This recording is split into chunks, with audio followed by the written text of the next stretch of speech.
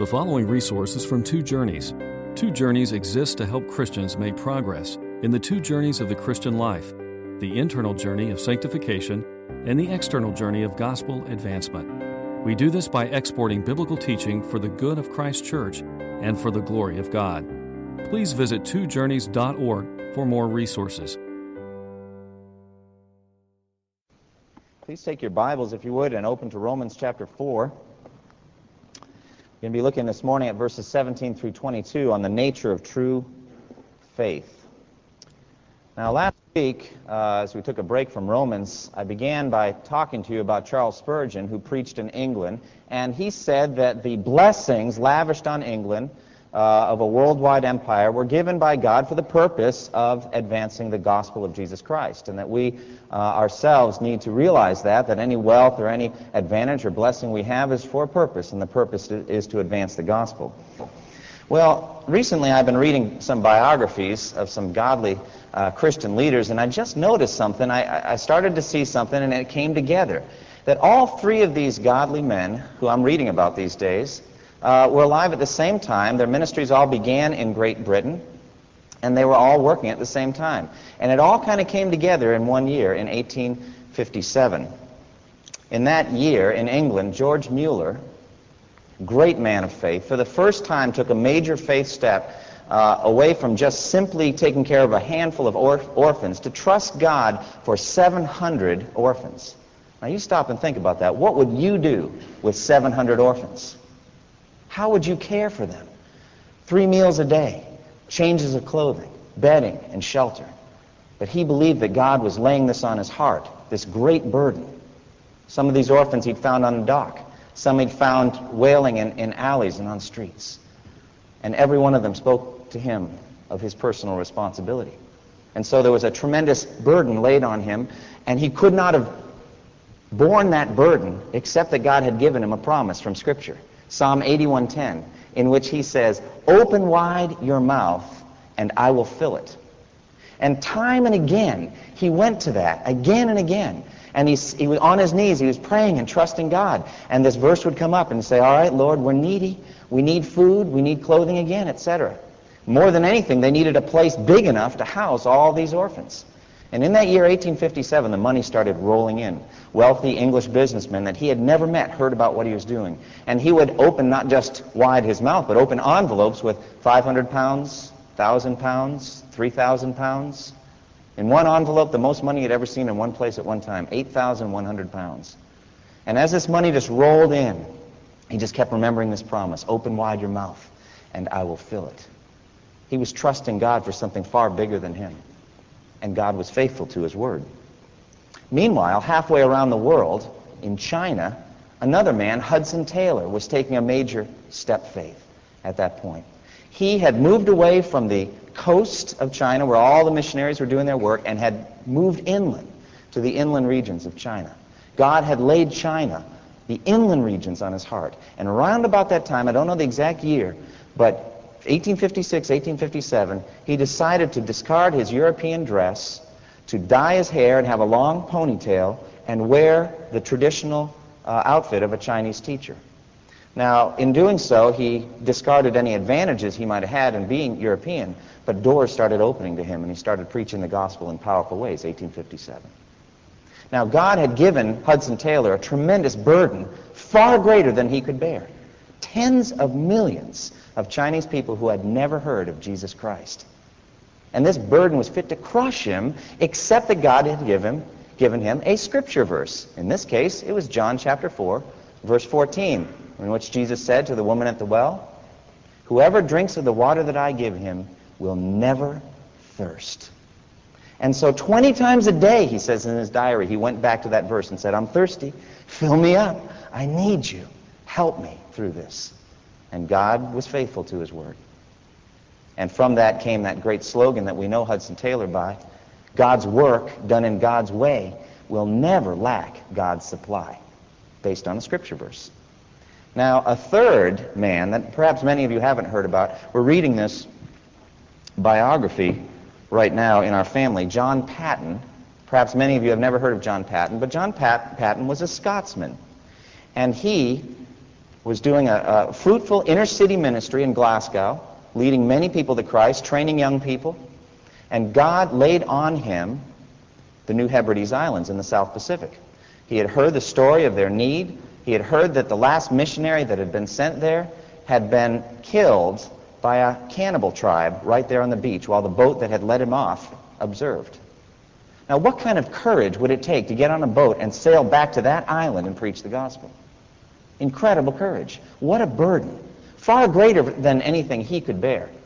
And there was an elderly gentleman who was a good friend of his named Mr. Dixon. And he said, "Please don't go. You'll be eaten by cannibals." And I'll never forget his response. I'm going to read it. He said, "Mr. Dixon, you are advanced in years now, and your own prospect is soon to be laid in the grave and there to be eaten by worms. I confess to you that if I can but live and die serving and honoring the Lord Jesus, it will make no difference to me whether I'm eaten by cannibals or by worms. And in the great day, my resurrection body will arise every bit as fair as yours." Isn't that a marvelous faith-filled response? "I just want to live and die for Jesus," said John Paton, and in 1857 he got on that boat and sailed, and he led them to Christ. Incredible. Now, how do we unify these three stories to our text? George Mueller was trusting God for something far bigger than him based on the faithfulness of God to his promise, 700 orphans. Hudson Taylor was trusting God for something far greater than he could imagine, tens of millions of inland Chinese, based on a promise of God. John Paton was courageous enough to face his own death, perhaps even a gruesome death, because of his faith in a promise of God. Now, this is what I'm saying to you. All of you who are Christians today, you are trusting God for something far greater than anything these three men trusted God for in this world. You are trusting God simply because you heard a promise that a holy, holy, holy God is going to welcome you on Judgment Day. He's going to accept you. He's going to forgive all of your sins. He's going to welcome you into his very presence. He's going to glorify you with his own glory. Not only that, but at the end of the world, he's going to give you a resurrection body, and there you will live with God forever and ever. Now, as you look at the three stories I've told you, and this that you as a Christian are trusting God for, which is greater? And the same faith which enabled these three men to step out and do great things for God, they were clinging to for their own salvation as well. And it is the faith of Abraham as explained in our text today. Look at it in verses 17 through 22. "As it is written, I have made you a father of many nations. He is our father in the sight of God in whom he believed, the God who gives life to the dead and calls things that are not as though they were. Against all hope, Abraham in hope believed, and so became the father of many nations. Just as it had been said to him, so shall your offspring be. Without weakening in his faith, he faced the fact that his body was as good as dead, since he was about 100 years old, and that Sarah's womb was also dead. Yet he did not waver through unbelief regarding the promise of God, but was strengthened in his faith, giving glory to God, being fully persuaded that God had power to do what he had promised." Now, the question before us in Romans 4 is simply this: what kind of faith justifies sinners? Now, we've seen in Romans 1, 2, and 3 that all of us are sinners. Every last one of us has violated God's law. None of us has righteousness on our own. We will not survive Judgment Day through our own righteousness. Every last one of us, for the Scripture says, there is no one righteous, no, not one. So we need a Savior. Romans 3, the Savior is provided, Jesus Christ. He died on the cross. His blood was shed. He drank the cup of God's wrath. He has fully paid the penalty for our sin. And that we have access to that justification, that declaration that we are righteous in God's sight, we have access to it by faith alone, apart from works. And then he raises up Abraham in Romans 4 as an example of faith, so we can see positively what it looks like. Now, James gives us the negative answer. What kind of faith does not justify? We looked at that. It would be dead faith, which produces no good works. That does not justify. Or demon faith, which knows all the right answers doctrinally, but hates God at its core. Or useless faith, which comes in and makes no change whatsoever in your life. Now that faith, that kind of faith, dead faith, demon faith, useless faith, does not justify. But what kind of faith does justify? Positively, we look at Abraham if you want the answer. And that's what Romans 4 is about. For you who are not sure whether you're Christians or not, read Romans 4. And you will understand what kind of faith you must have in order to be justified for your sins.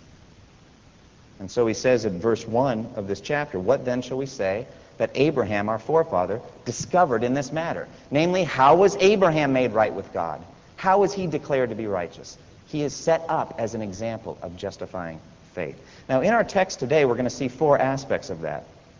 True faith, or justifying faith, contemplates God's almighty power. It has eyes only for what God can do. Secondly, true faith, or justifying faith, produces supernatural hope. Thirdly, true faith is born and strengthened by God's word of promise. And then fourthly, true faith does not weaken or waver at massive obstacles. So let's look and see a little more carefully. First, let's get a definition of true faith. Now, many people, when they say, what's the definition of faith, they go to Hebrews 11. Faith is the assurance of things hoped for, the conviction of things not seen. That's a great definition. But I think we have a good one right here in our text. If you were to look at the cover of your worship bulletin today, we have the verse right there. This is a great definition of saving faith, or true faith. That Abraham, it says, being fully persuaded that God had power to do what he had promised. Isn't that a good definition of faith? Full persuasion that God has power to do the things he's promised to do. It's a great definition. Let's pull it apart. First, it says fully persuaded. The Greek word really means filled up. We're filled up with a certainty about God, filled up with him, filled up with a sense of who he is, what kind of being he is. Filled up, complete assurance, utter confidence, no question about it, fully persuaded. Secondly, fully persuaded that God, you see, true faith focuses on God and on nothing else. The characteristic posture of faith is reaching up. God, give me what you have promised. Like a spiritual beggar, we're reaching out to a God who is fully capable. Fully persuaded that God. So faith zeroes in on God. Who is this being? He's created the ends of the earth. His power is displayed in all that he's made. That's the being that we're focused on. True faith zeroes in on him. And it says that God had power to do.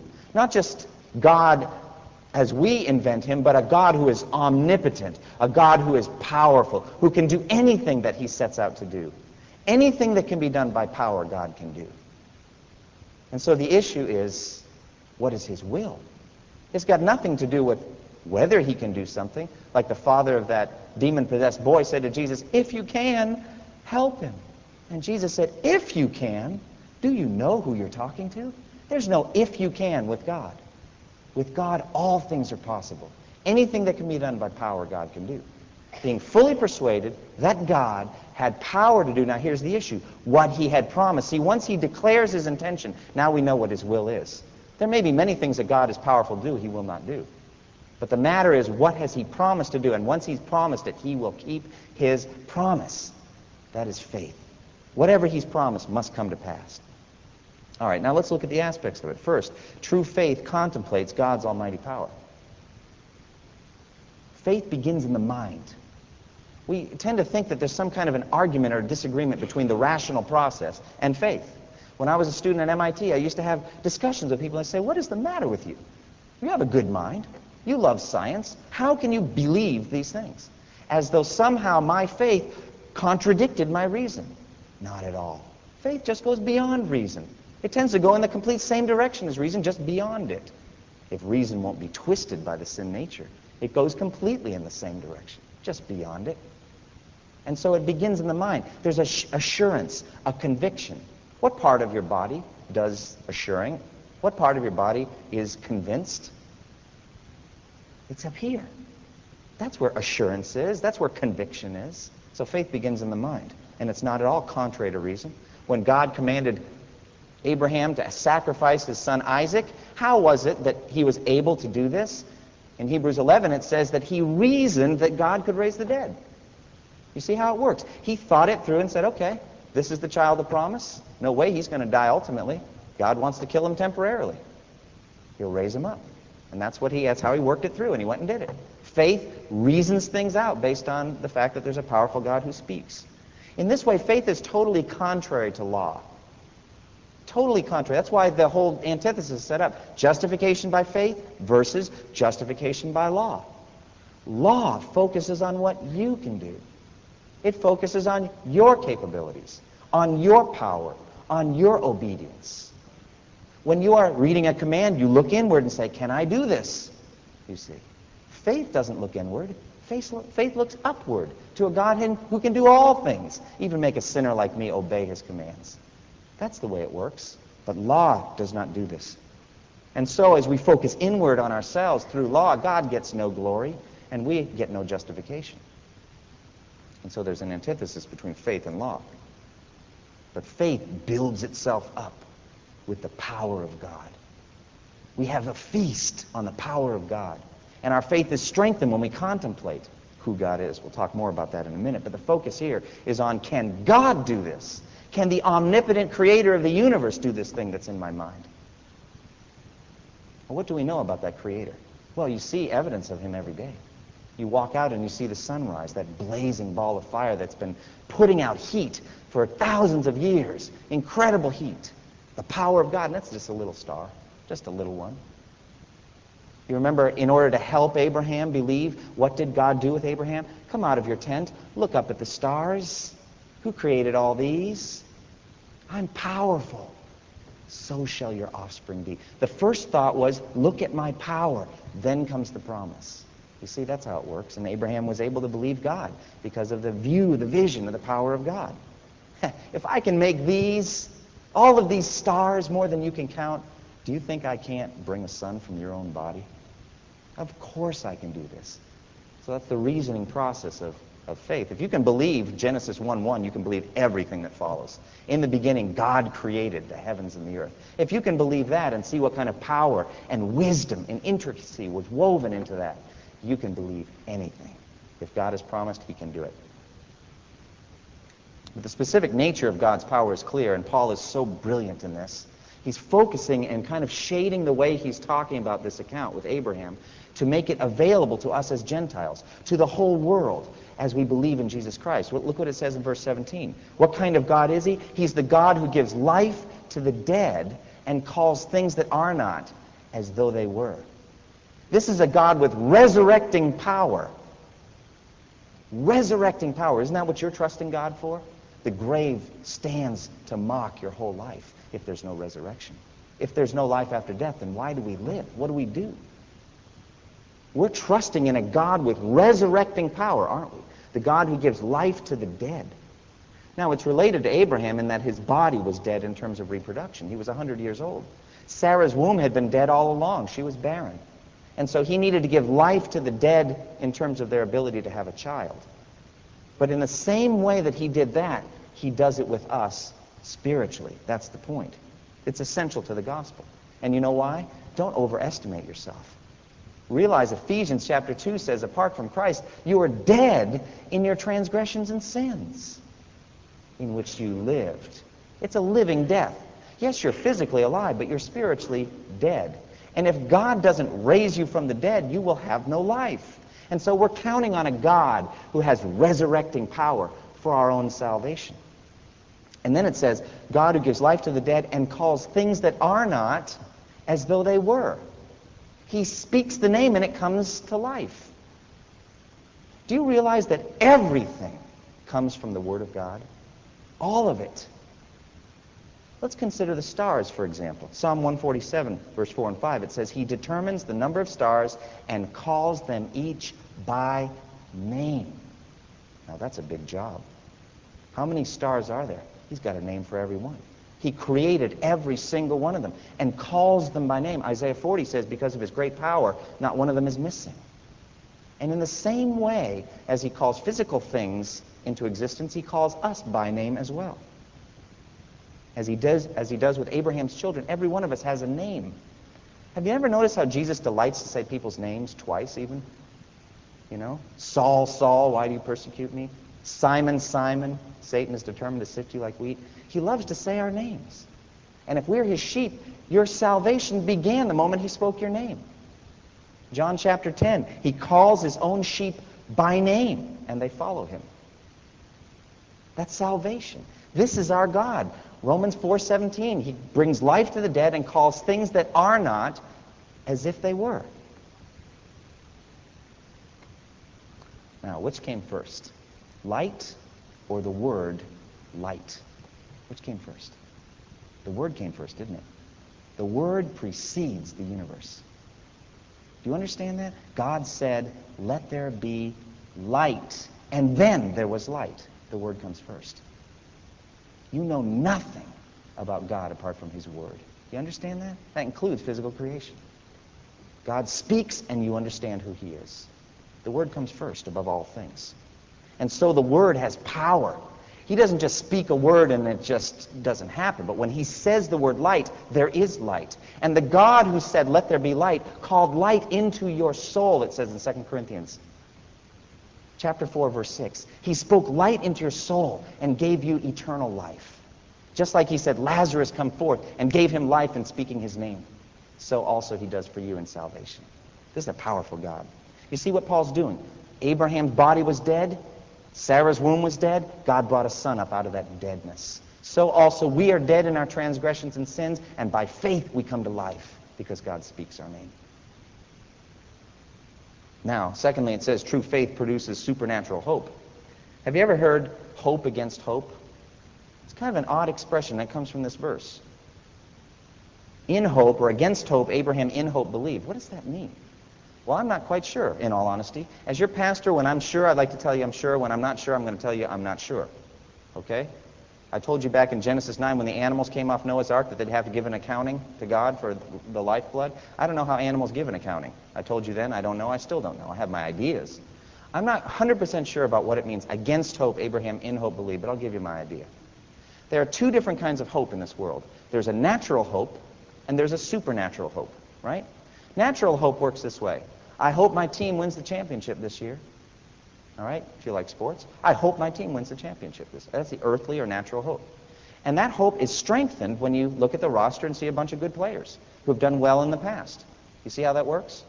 And then it goes even higher when they go undefeated through their first 10 games. You say, boy, they're looking good. Your hope is getting stronger. Why? Because of circumstances, things you're seeing naturally. Then if they hit a little bit of a rough patch, start to lose, the hope wanes a little bit. If the star player goes down with season-ending injury, the hope is gone. That is earthly or natural hope. And we live with it all the time. There's nothing wrong with it. It's just the way we are. And it's totally tied to circumstances. But then there's a supernatural hope, which has nothing to do with circumstances, and God actually delights to set it up against circumstances. He likes to put it up against obstacles and say, believe me anyway, because I can do anything. And so against the one kind of hope, Abraham received the second kind of hope, namely supernatural hope, to believe God for something which was physically impossible. And what was that? It was the birth of a son from a 90-year-old woman from a 100-year-old man. Physically impossible. And Christian hope, therefore, is utterly unshakable. It's not tied to circumstances. There's no up or down. It doesn't waver. It's always the same. It's tied to who God is and has nothing to do with ups and downs. And it's so sad. You remember the two disciples walking with Jesus on the road to Emmaus?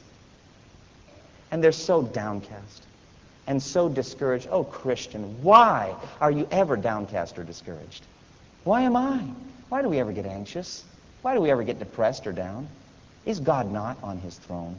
Will He not still be on His throne the day you die? But here they are walking with the resurrected Jesus Christ, the happiest day in the history of the world. And they're discouraged. They're down. And you remember what they said? We had hoped that He was the one that God would send. We had hoped. That's earthly, natural hope. But the circumstances look bad. Remember what Jesus said? Oh, foolish of heart, slow to believe all that God has promised. This was not a natural hope. This was a supernatural hope, and nothing could change it. God has raised me from the dead. Is your hope a supernatural hope? Unshakable? I hope so. And then lastly, true faith is born and strengthened by God's word of promise. Faith came to life in Abraham when he heard the promise. The moment that God spoke the promise, that's when faith came. So it was with you when you heard the gospel. I mean, really heard it the first time. Might have been your mother, might have been your father, an evangelist, a friend, neighbor. Somebody spoke, a pastor. But when you first heard it, when you really heard it, that's when faith came to life. Faith comes by hearing, it says. and you hear the word, faith comes. And faith is strengthened by hearing. All of you who are already Christians, you're being strengthened by hearing this again. I know I am. It strengthens me to remember who it is that's talking to us. Faith is born by God's word of promise. We're not born with faith. Did you know that? Infants don't come into the world with faith. Faith is a gift from God, Ephesians 2:8-9. For by grace are you saved through faith. And this not of yourselves, it is a gift of God, not by works. 2 Thessalonians 3:2, Paul says, pray for us that God may deliver us from wicked and evil men, for not everyone has faith. It's not like we all have it, some use it and some don't. Not everyone has it. Okay? But God gives it as a gift. And that faith comes the moment we hear, really hear the message. And not only does God give it that way, but he sustains and strengthens it. It says in verse 20 and 21 that Abraham did not waver through unbelief regarding the promise of God, but was strengthened in his faith and gave glory to God, being fully persuaded that God had power to do what he had promised. Now, on this wavering, same thing is true when we say that true faith doesn't weaken at massive obstacles. Do you remember the days of AM radio? Maybe for you it's still the day of AM radio. I don't know. I don't listen to it much because when you go under the bridge, what happens? You lose the signal. When there's an electrical storm, you lose the signal. Sometimes at night, the stations dim their power a little bit and you lose the signal. I remember when I was a kid, I used to listen to sporting events and trying to turn my body in just the right way to keep the signal strong. That's the way some people are with their faith. It waxes and it wanes. It gets stronger and it gets weaker. But Abraham, he didn't do that. He didn't waver through unbelief regarding the promise of God. But he was strengthened in his faith and gave glory to God. And therefore it says true faith does not weaken at massive obstacles. Without weakening his faith, he faced the fact that his body was as good as dead since he was about 100 years old and that Sarah's womb was also dead. The world accuses us and says we keep our head stuck in the sand. It's like we're ostriches and we've got our head in the sand. Contrary to the facts, we believe. Not at all. We face all the obstacles. We glory in obstacles. We rejoice in them because they give glory to God when we overcome them. You see that? That was his attitude. He considered the obstacles. He knew about his body. He said, I can't do this. Sarah can't do it. Believe me, we've tried. Been married a long time. No children. We know we can't do this. But God can do it. He faced the obstacles, and he did not waver through unbelief. Now, what is the outcome of true faith? Well, it's simple. Glory for God. Let's keep that first. Because the universe was created for God's glory. You exist for the glory of God. Everything you see around you exists for the glory of God. He redeemed us for his own glory. Created the universe and redeemed us for his own glory. And so, faith glorifies God. Now, how does it glorify God? Well, the origin of faith glorifies God because he gave it. The sustaining of faith glorifies God because he sustains our faith. The focus of faith glorifies God because we're not looking at ourselves, but at what God can do. The victory of faith glorifies God. When at the end of your life you see him face to face, you will not boast about your works, and you will not boast about your faith. You will boast about God who saved you. The victory of faith glorifies God. The outcome of faith glorifies God. In the end, you will see him, and you will love his glory, and you will live on it and feast on it forever and ever and ever. It glorifies God. But this kind of faith also justifies sinners, and that's the point for us today. This is the kind of faith that justifies a sinner. And it says in verse 22, that is why it was credited to him as righteousness. Do you know that kind of faith? Has this kind of faith been found in you so that God saw it and justified you? Have you ever come to the cross of Jesus Christ and seen there God's promise of salvation to any who believe? Whosoever will, let him come. Let him come and let him believe. Have you come? And have you trusted that Jesus is your Savior? That's what Romans 4 is about. This kind of faith saves. It's not a dead faith, not a demon faith, not a useless faith. It is a true gift of God, a saving faith which God has put in your heart. Now, if you've already trusted in God, let me ask you a question. Have you taken the same faith which you are trusting God for the removal of all your sins, the resurrection of your body, all of these things, and applied it to lesser things, like the evangelization of China? or witnessing right here in the inner city, or to international students that have come? Do you have a faith vision? Remember, we don't have the useless faith or the dead faith. We have the kind that does things. Are you stepping out in faith the way John Patton did, willing to risk his life? Wasn't just a theory. The last guy did get killed. He went anyway. He said, I just want to live and die for Jesus. Do you have a faith burden that you'd be crushed by if you didn't have a sustaining promise from God? If not, can I urge you to get one? Let's close in prayer. Thank you for listening to this resource from twojourneys.org. Feel free to use and share this content to spread the knowledge of God and build His kingdom. Only we ask that you do so for non-commercial purposes and in accordance with the copyright policy found at twojourneys.org. Two Journeys exists to help Christians make progress in the two journeys of the Christian life, the internal journey of sanctification and the external journey of gospel advancement. We do this by exporting biblical teaching for the good of Christ's church and for the glory of God.